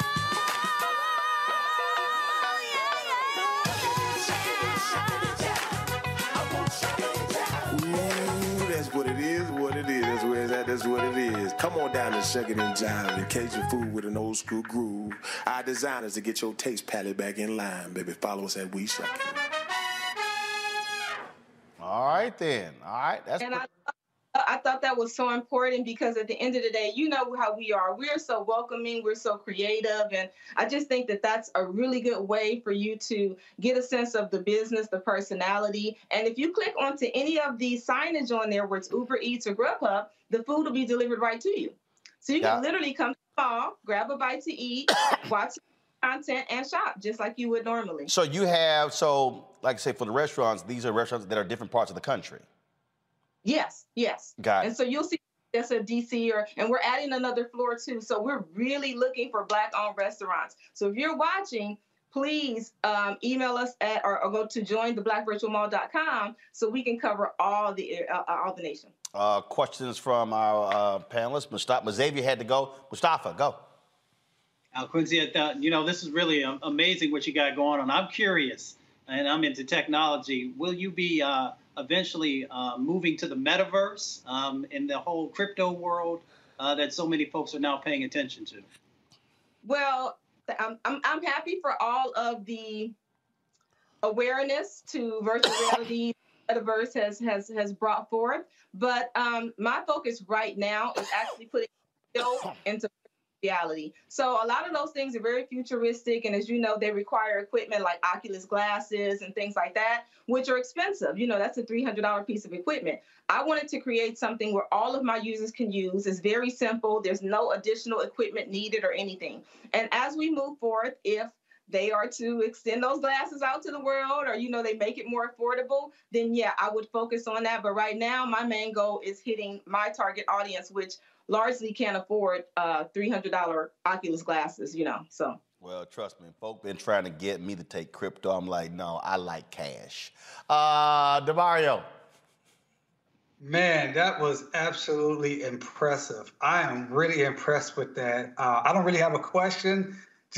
I want to get more information. I just think that was just one of the dopest things I've seen, and the way that you can go and say shucking and jive. Like, I'm a vegan, as everybody knows on the show. But I was just so impressed by you could go there, press the button, see the video. It was such a great commercial, very professional. Congratulations. I mean, how did you come up with it? Are you a technical background? Is that your background? And do you do other projects besides this, obviously, important labor of love? Right, thank you. So I actually do have an app development company. I'm not techie as most people. My background is in customer service. My background is really into psychology and consumer behavior. So what I like to do is, take the tech approach, but still make it as user friendly. Because a lot of times we get so specced out and teched out on spec, you forget that it's for everyday users to enjoy. So I wanted to give us that virtual environment, but keep it what we already know that's relative. And so, yes, I do have first generation app development company, and those are DIY apps specifically for businesses. And I am creating now the Black Virtual Convention Center.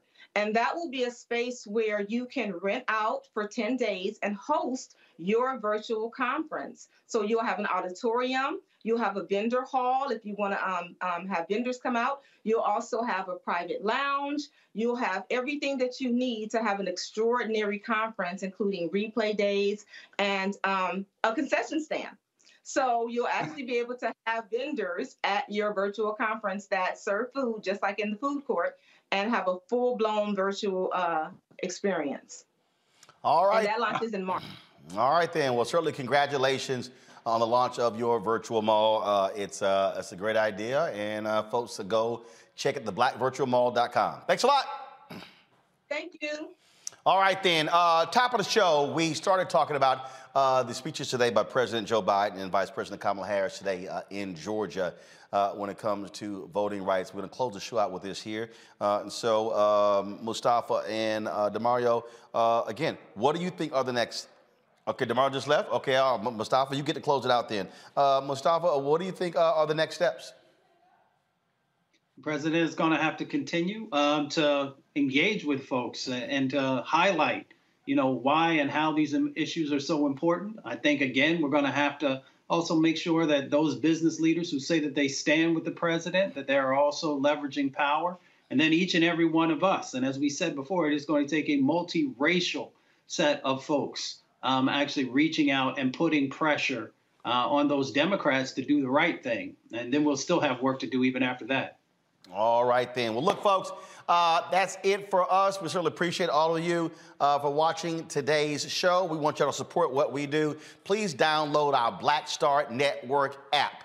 Of course, you can the Apple phone, Android phone, Apple TV, Roku TV. Of course, again, Apple phone, Android phone, Roku TV, Android TV, Amazon Fire, Xbox One, Samsung Smart TV, all the good stuff. If you want to support what we do, please join our Bring the Funk fan club. Cash App is $RM Unfiltered. PayPal is R Martin Unfiltered.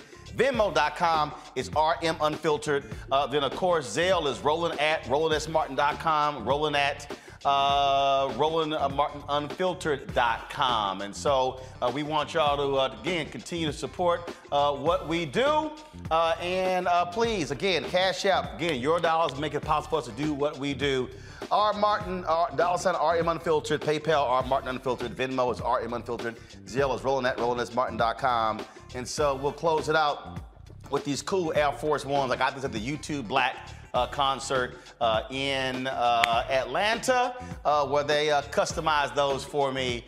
And that's the only one of a kind. That's it. Only one pair exists. Maybe I'll auction them one day. All right, folks, I'll see y'all tomorrow right here on Roland Martin Unfiltered on the Black Star Network. Holla!